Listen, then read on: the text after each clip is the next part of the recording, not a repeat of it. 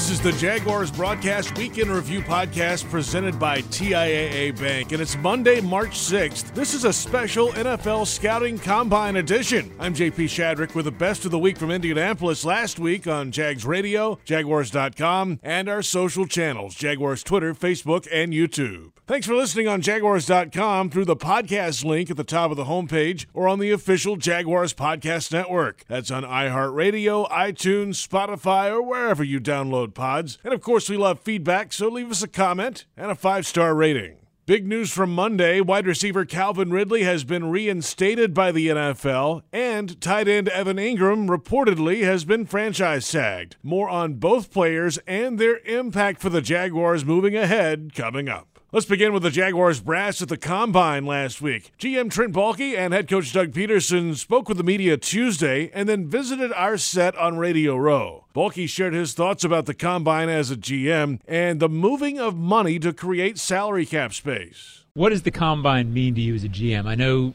a lot of GMs aren't crazy about it because it sort of sends guys up and down boards that don't really exist, if you will. But how do you assess the Combine? What do you try to get out of it? Well, you try to get as much as you can, obviously, and I think everybody places a different importance on different things. It is what it is. You take the information and you compile it with all the other information you got, and we're a big film-based evaluating system. So, we're going to take the film and look at the film and then take all the other parts and kind of piece it together with the film. But at the end of the day, the film's what matters to us. Do guys really rise and fall here or not?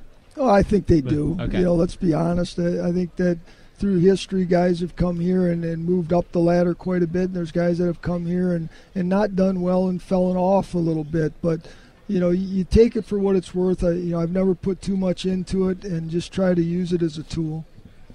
Trent, this is also the time of year where business, there's plenty of business to attend to for the Jaguars, and going into the start of the league year, salary cap considerations. There was reports earlier this week that there's been money moved around, a few different contracts, some of the big names to create some space, and there are still pending free agents out there. So let's start with that part, the last part of that equation. Everybody's worried and wondering about Evan Ingram and the right tackle, Jawaan Taylor. What's the latest with those two? And I know there's a couple weeks left to get something done. Well, we've just really begun the negotiating phase with both of them. We've met with their agents, meeting with their agents today, met with Juwan's agent this morning, and we're just talking through things. We got a window here before free agency actually opens to try to close these deals. Doug and I have talked, ownership, Shad, and the three of us have talked. Very important for us to keep our core players together. But it's got to make sense for both sides. It's got to be a win-win, and we've told that to the players.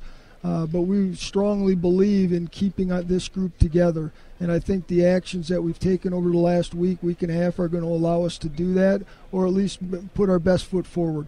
Do you feel good about those actions? You've always got to balance the now versus the future as a GM. You feel good about where you've gotten the cap as you go, or as you approach to March 15th? Yeah, we're in good shape from a cap standpoint. We met with ownership. We reviewed the plan that we put out, and the coaching staff and the personnel staff have met over the last couple of weeks to really hammer out what's best for us today and as we move into the future. And really, it's that collaboration, the willingness of our ownership to step up and do what we needed to do financially to make this all come to fruition. We still got a lot of work to do. We got to finish the race, if you will. So that's where we're at right now. That's where it comes when you're moving money back into the future. Ownership's got to be involved, right? They've got to pull the trigger on that. Well, they do. This organization has never really pushed money into the future. One of two teams that haven't done that, and we're moving that direction. But you still got to do it with respect to the dollar, right? It's got to make sense. You don't want to just go out there and make bad deals. And again, I go back to win-win. There's a win in it for both sides. You just got to find out what that number is and what the length of that contract's going to be. For head coach Doug Peterson, getting back in the office and reviewing how the Jags made the playoff run was key. When you get back in the office, how much do you look back at what happened, especially in the second half of the season, your self-evaluation, self-scout? What stood out in a good and maybe not so good way about your team last season? I think it's definitely my job to look at kind of the whole big picture, right? From as I say, soup to nuts, right? I mean, it's everything, and how we started, how we finished, right? And you always want to be finishing faster and stronger at the end of the year than when you started. So for me as the head coach, I think that's what I have to focus on and look at as we're breaking down our schemes again, right, in the offseason. So all three phases, all the coordinators, coaches are looking at schemes. How can we be better? How can we be more efficient? And then, for me personally, just how this young football team embraced the things that I was teaching them, what I was kind of preaching in the team settings and the team meetings, how we overcame some adversity. We had a bad mid part of our season there where we didn't win a game for 5 or 6 weeks, and but the guys never wavered, and so that's the part that I think as we look ahead to 23 that we can really kind of hang our hats on, we kind of focus on, and build upon those, even though we have to get better as a football team, and we understand that, but a lot of positives. I know you didn't love October. But in retrospect, could that be a good thing for this team moving forward? That it learned from that and learned how to withstand that and showed that it could. I think it's great. I do think that it's something we can learn from. It other than the Detroit game, which was a little bit later, we didn't get blown out of those games. Those were like one-score games. So there's a lot of encouragement there. There's a lot of things that if we just – that's what I kept telling our football team. If we just take care of these little details, hang on to the football, let's not make these types of mistakes. We got to finish better. Whatever it was for that particular week, let's clean that up, and we're going to be fine as we move down the schedule, And so that was a positive, and it's going to be a positive as we continue to build. The last time we were sitting at this table, we were talking about culture a lot, this time last year. And it was so important to build that, even beyond the playoff run. I would think you've got to be thrilled with how that sits right now and what you're able to get done in that direction. I am thrilled. I'm happy of where the team is, not only how we finished, but, we've built that foundation, that culture foundation, and I think the past is behind us, and there's a lot of exciting times in front of us, and we've got the right pieces, we got the right leadership, coaches, players, front office staff, Trent Baalke and his guys, and great ownership in Shad that, being able to give us the resources we need to continue the success that we started this season. And nothing is. I learned this a long time ago. Nothing's ever going to be handed to us. We got to go out and earn it. You got to earn respect in this league, and I think we're still trying to earn that respect just a little bit. Moving on to Jags Drive Time Wednesday on Radio Row. NFL media columnist Judy Battista discussed the competition committee conversation about some possible rule changes. Earlier this week, you've been following the competition committee conversation. The big votes come up from the owners at the annual meeting later in March. Of course, that's down the line in Arizona. John, I think you'll be there for that for Jaguars.com. But, it's a lot of quarterback-centric things, as is the case. It's the NFL. Let's start with this push play on the sneak. I mean, I saw this in a Penn State game this year, Purdue, Penn State, up the road here at West Lafayette, and they lined up in the T formation, and 3 guys pushed them into the end zone. Touchdown. And we started seeing that more and more in the NFL. The Eagles especially were well known for that. There's a little bit of uneasiness with that because how do you defend it? And that's got to be part of the conversation.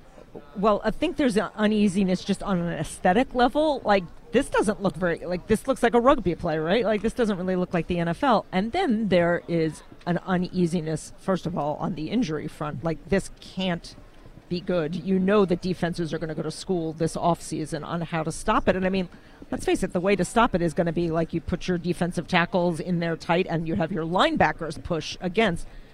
Yikes. So you're going to have the most important member of the franchise sandwiched between, getting pushed on both sides. I don't know that they're going to outlaw it, though, because I think there is a feeling of, stop it. As soon as a defense stops it, it will out, right? And then they will come up with other things to do. I know offensive coaches don't want to lose the play because they think you can do other stuff out of that formation. You sort of show that and then pitch it, maybe, whatever you're going to do.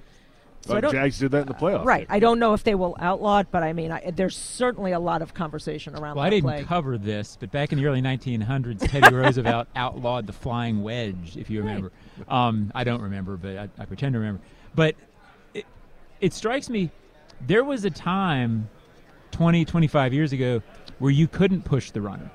And it sort of came back, and the Eagles, to their credit, has sort of taken advantage of the thing that was allowed. But I don't remember when it was outlawed. I mean, when it was brought back in. But I know when I was a kid covering games or a kid watching games, you could not push the runner from behind. So I don't think it would be very hard for them to outlaw the play. And I think they will, mainly because of the aesthetics and, as you say, Judy, the safety with eventually creating a situation where you have 11 on 11. That's why they outlawed the onside kick, or not outlawed, but changed the onside kick rule, was because of that point of contact and the danger. I think eventually this play will go in some capacity, by the way, that either limiting how many people can push or something. It just doesn't feel like they'll allow it. I don't love legislation that outlaws plays. I think you get into a gray area there, but I think they will outlaw this one in some capacity. Yeah, I'm curious to see. They said after the first day of meetings that was like one of the primary topics of conversation. Like they spent a lot of time going back and forth on that, and they want to keep looking at it. And I think going into the March meeting is when they'll have a long conversation with the other owners, because it also just doesn't look very good, and like that's important. That matters. In a league that scores 40 points a game, I mean, you're lining up. I would also add this: even if they don't outlaw it, the first time a quarterback gets injured doing it will be the last time we see it called. Well, that leads into our next conversation, and it's the possible return of the emergency quarterback rule, right? I mean, up until 2010, league required teams to designate an emergency quarterback. Can we just be clear? You could always have 3 quarterbacks. You could have 5 quarterbacks, 6. You can do whatever you want. Use your roster the way you want. But after we saw what happened in the playoff game with the Niners, which was obviously very unfortunate, where they literally did not have a quarterback. It was one team, though. One team. I'm not sure that they're going to go back to that. I mean, there was a reason that they, lots of teams only want to have 2 active. And that's the risky run. And that's the risky one. I mean, that's the calculation.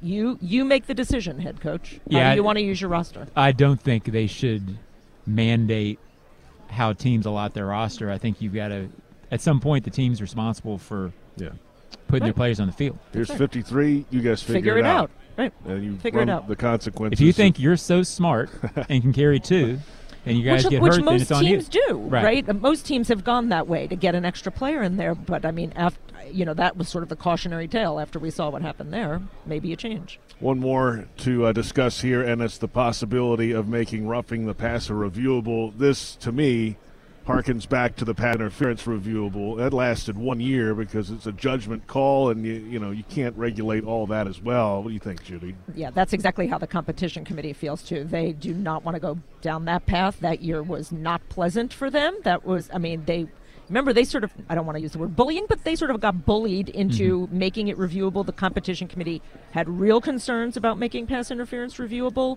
The coaches wanted it. They sort of talked them into it at the league meeting. That's right. Big meeting, and they said, we can do this. And it was a mess. It was a year-long headache for them, and it disappeared right afterwards. And I think the competition committee feels like you're going down the same path. It's a judgment call.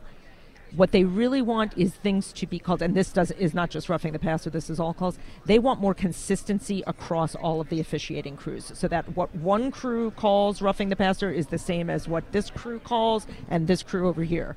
That's what they really want, is just consistency. Later in the show, NFL media analytics expert Cynthia Freeland joined us with the possible next wave of analytics with player and scheme development. I hope we stop hearing things on broadcast that are like, the analytics say to go for it. Like, it drives me nuts because that's actually not true. Okay. That's what I want to do. I want to be the person being like, okay, if you do this, in past games, it's worked 3/4 of the time. Doesn't mean it's the right decision now, because was your right tackle beat up? Was your quarterback just sacked 3 times? What's going But you can. So let's just talk about it in this is why they may be thinking this. Now, putting into play different installs. So during the week, the week has changed. They're trying to optimize for things like load, which, by the way, sports performance analytics have probably the furthest place that they still could go, but they've come really far too, which is great. Keep me healthier, keep me, more able to do my job, and also like keep me good for the rest of my life. Awesome. These are all great things that have come from analytics, right? Big data. So the reality is you're going to change your week. And so now we're practicing more fourth down situations. Okay. And so it's not just like haphazard, go for it. Like, that's not what it is. Right. Do you have the fourth down play when you've seen, cover 3 6 times in a row? I don't have the answer to that, but your coach does, right? So the reality is it's a way of staying organized and trying to use your assets, aka your players, to beat my assets in the best way possible. Get the biggest return on investment. Has a coach ever blamed you for everything? Yes. For going for something when he really didn't want to? I'm sure that happens. Luckily, I've never been in that situation. Right. But I will say that there was one coach who I called out for not, he's like, don't you I go for it on fourth. I'm like, you are going for it in ridiculous situations. You just want to be known as the fourth down coach. And he's like, well, isn't that analytics? I'm like, no, It's all about context, right? So if then, right? Like, you're not going to build more trucks if everybody's not buying them. Right. So make the decisions to, figure out what you have and make the right. It's decision making, right? If you can get 10% better at your, there's 70 snaps in a football, or 70 plays in a football game. That's 7 plays. How many games have come down to 7 plays? The answer is a lot. Most. Right. So if you can get 10% better, if you can make the quality of those 7, that's a huge improvement. Cynthia Freeland with us, and a coach who knows that very well is Doug Peterson. I mean, the guy was he was the fourth down coach before all these other fourth down coaches. He's not the one who yelled at me, because he actually, a guy who works on your staff now, who I think is one of, if not, his name's Ryan Paganetti, and I have to say, I'm Italian, but Paganetti, you can't say it the other way. But anyway, so he does a really good job of explaining how the fourth down should work, because Doug was not the one who got mad at me for that. He was not. It was another one. He's out in California, and you may have beaten him in a most epic comeback. Okay, fine. Yeah. Anyway, so it wasn't Doug. Okay. That narrows it down. Narrows it down a little bit. Jags Drive Time airs Tuesday mornings in the offseason on Jaguars.com. The 2023 season is on the horizon, and you won't want to miss it. Lock in your seats at the bank this fall and place your deposit at Jaguars.com/tickets. Seat selection is coming soon, and the perfect spot is waiting for you. Don't watch the Jags become kings of the jungle from your couch. Join the Jaguars now. In a moment, Greg Cosell on Trevor Lawrence's development. Charles Davis discusses the Jaguars' offensive weapons plus the strategy toward Evan Ingram and Jawan Taylor from Pete Prisco. All that after this. Jags fans, fill your wallet with one debit card that screams Duval, exclusively from TIAA Bank. The Jacksonville Jaguars Visa debit card comes with a fierce look and fantastic features so you can pay with pride wherever you go. And it's yours free when you open a Yield Pledge checking account. Up your financial game today. Visit a financial center near you or find us at TIAABank.com/JagsCard. TIAA Bank is a division of TIAA, FSB, member FDIC, and the official bank of the Jacksonville Jaguars. Welcome back to the Jaguars Broadcast Weekend Review Podcast presented by TIAA Bank, a special Combine edition. The 2023 concert season is here, and there's no better time to become a Daily's Place Blue member. Enjoy the best seats and amenities, premium parking, and more. And you'll watch Kenny Chesney, Old Dominion, Yellow Card, and many more acts on the schedule this spring. For more information, email ticketing at boldevents.com or call 904-633-2000. We continue with a podcast conversation with NFL Films senior producer Greg Cosell and his thoughts on the development of quarterback Trevor Lawrence. I learned years and years ago from Dick Vermeil, and he said that when you draft a quarterback number one, the entire organization, and he's talking about the janitors, he's talking about everybody in the organization, the objective has to be to make that guy a great player. And clearly that was the approach they took this year. Unfortunately for Trevor Lawrence, people talked about him as a generational talent when he came out, and that put an unfair burden on him because he's not really there's very few generational talents, as you know. And then they saw what he was, and they worked with him, and they did some really good things with him that helped. He needed to be sped up. He was very deliberate in everything he did. He's a big kid who's a long strider. So you need to shorten his strides. You need to quicken his drop, quicken his set, quicken his delivery. And when you combine that with the nature of the offense, which is more quick rhythm throws, that had to all work together, and they did a masterful job with that. And Lawrence was obviously a very willing student.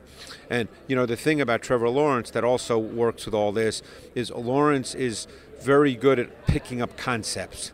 And that's really important. He's the kind of kid that you can go through concepts with him and he picks it up quickly, and then he understands it, and then you can build off those concepts, because the pass game is about concepts. You get to the concepts in different ways, different personnel packages, different formations, but it's about the concepts. And he's very good, very smart at picking that up and then taking it to the field. So it was a really good mix of coaching staff and quarterback, and obviously we know that if your quarterback plays at a high level and you have a good one, your chance of winning games improves dramatically, and that's basically what happened in Jacksonville on that side of the ball, clearly. Last week, we also caught up with CBS Sports, NFL Network, and SiriusXM analyst Charles Davis discussing the quarterback and the offensive weapons available. All right, you mentioned it, 27-0 down in the playoffs. First off, they rallied to get to the playoffs, which was remarkable enough anyway. The quarterback started playing better, didn't turn it over. Defense took the ball away. They beat the Titans. They won the division. And then they're down 27. There's no way. There's no chance. But the quarterback had the mindset to work himself out of that. Mm-hmm. That's special. Special. That doesn't grow on trees. It's special. Obviously, his makeup is incredible. But don't forget his head coach at halftime. Yeah.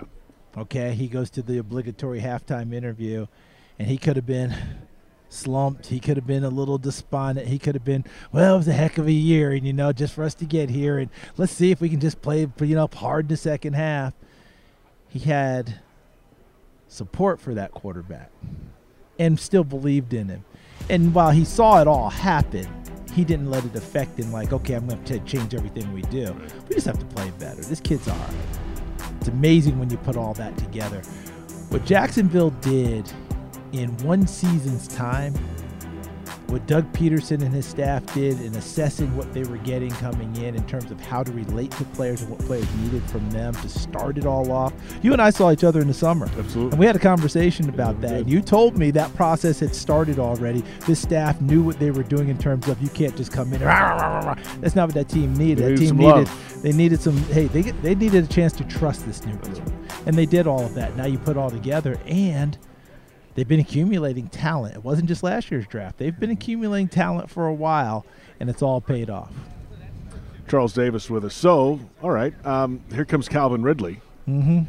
Evan Ingram, they've been talking still. We'll see what that happens in the next couple of weeks. You bring Ridley in on top of Kirk and Zay Jones and Evan Ingram, and if they draft another tight end, this is an offense, all of a sudden you're adding different pieces. What would Ridley do for this offense, and what would it open up for all the rest of those guys? Yeah, I think you just nailed it. What will it open up? Ridley, if he comes back the way you would expect him to come back, if we see the Ridley that we saw before he had to take his sabbatical from football, you'll see the speed. You'll also see an ability to make plays. He's not just a speedster who runs downfield. Hey, look at me. Look over here so these guys can run routes. If you don't go cover him, he's going to beat you. Right? He's going to make plays. And he's not simply a go ball guy. He can do other things as well. So now you open up things. Now, if you're Evan Ingram, obviously, as you pointed out, professional football, money makes a difference and all.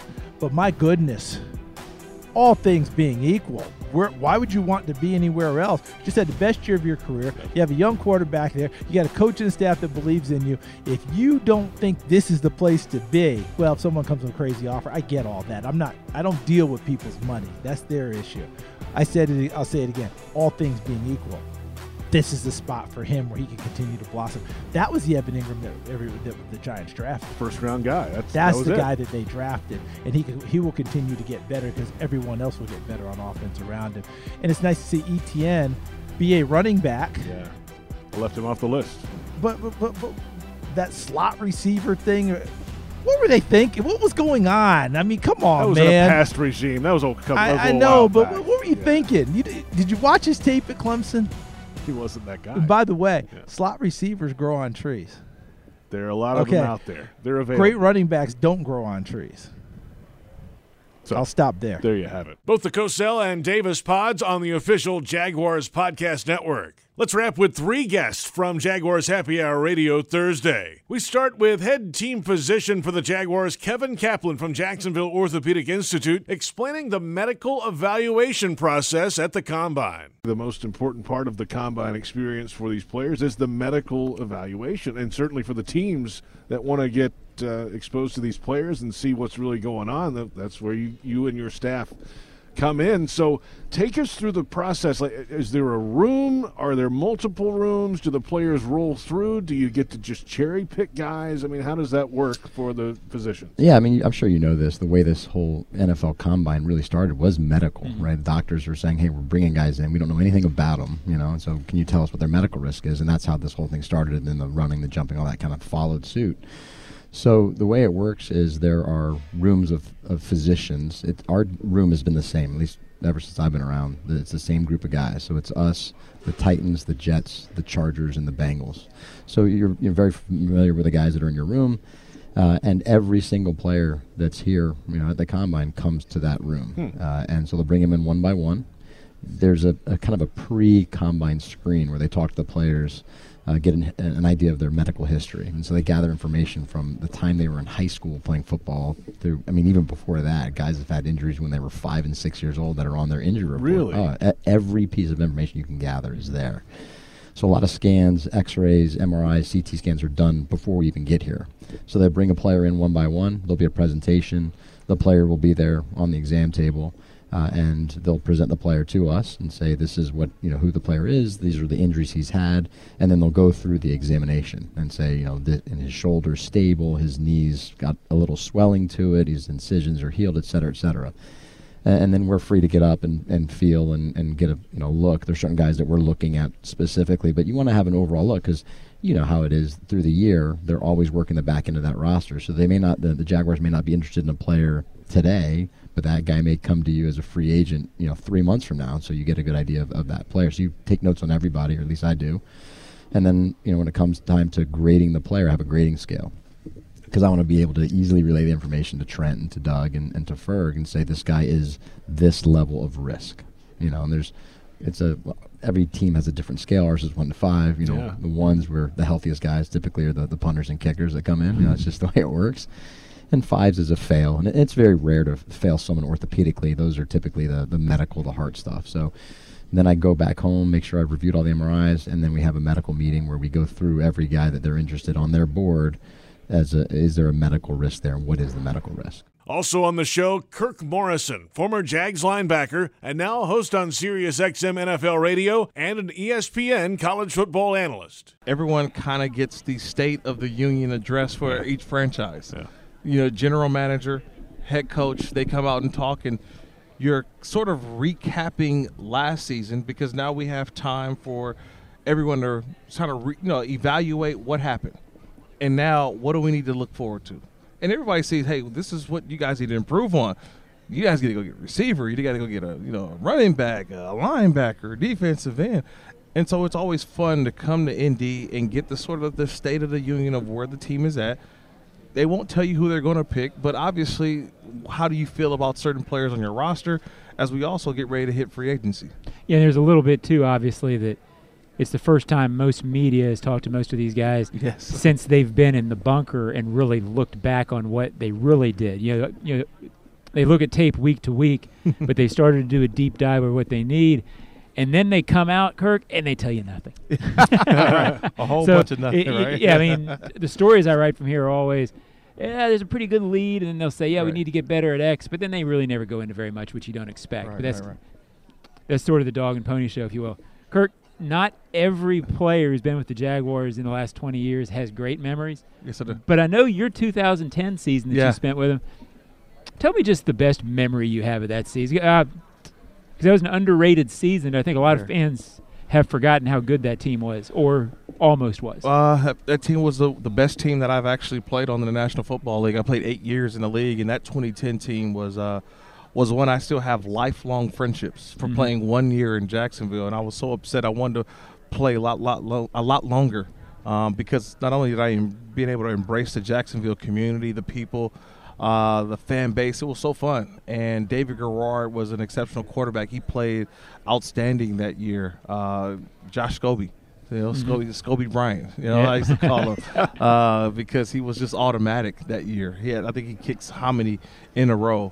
He was outstanding. But Maurice Jones-Drew, a guy who, we grew up in the same area in Northern California. Yeah, you guys are tight from kid, yeah. And so to be able to be on a team with him and to think that Mercedes Lewis and the career that he had a career He's year. Still playing. It's unreal. Right? He had a career year, a career year, Pro Bowl year for him in 2010.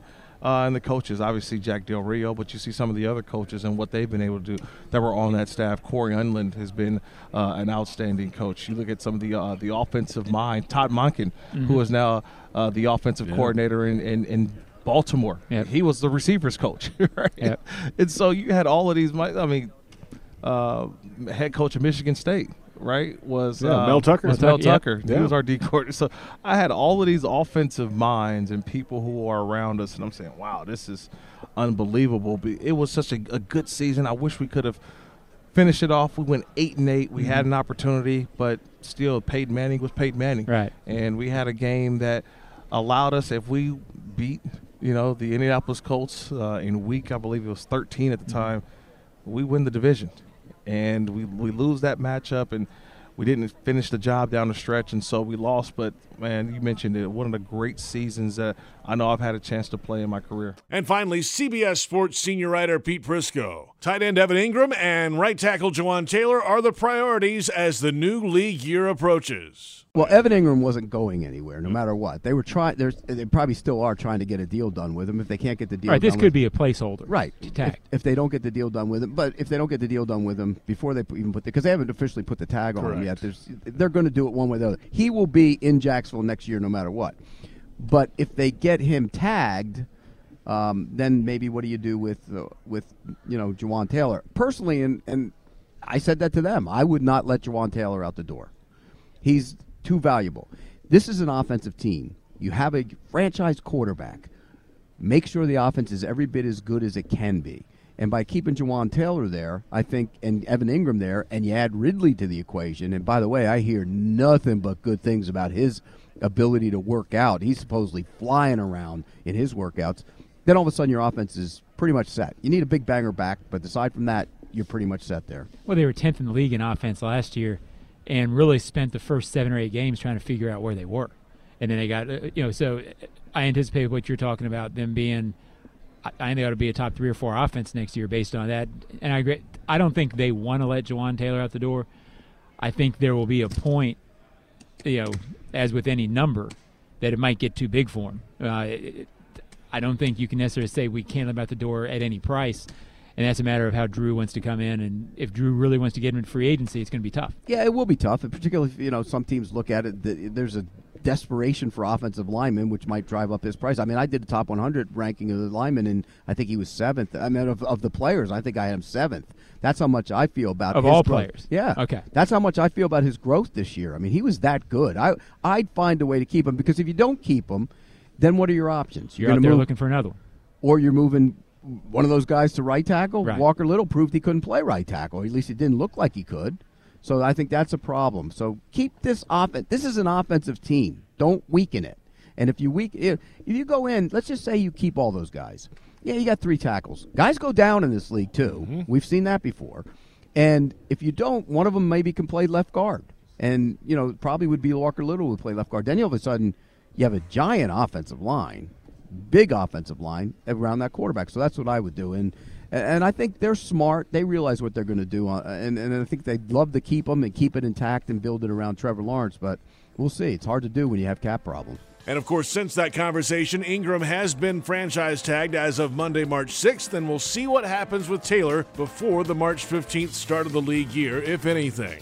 That will do it. Coming up this week, the Ozone Podcast from Indy with Peter King of NBC Sports and Maurice Jones-Drew of NFL Media. Enjoy the week, and thanks for listening. I'm JP Shadrick. We'll catch you next week on the Jaguars Broadcast Weekend Review Podcast presented by TIAA Bank.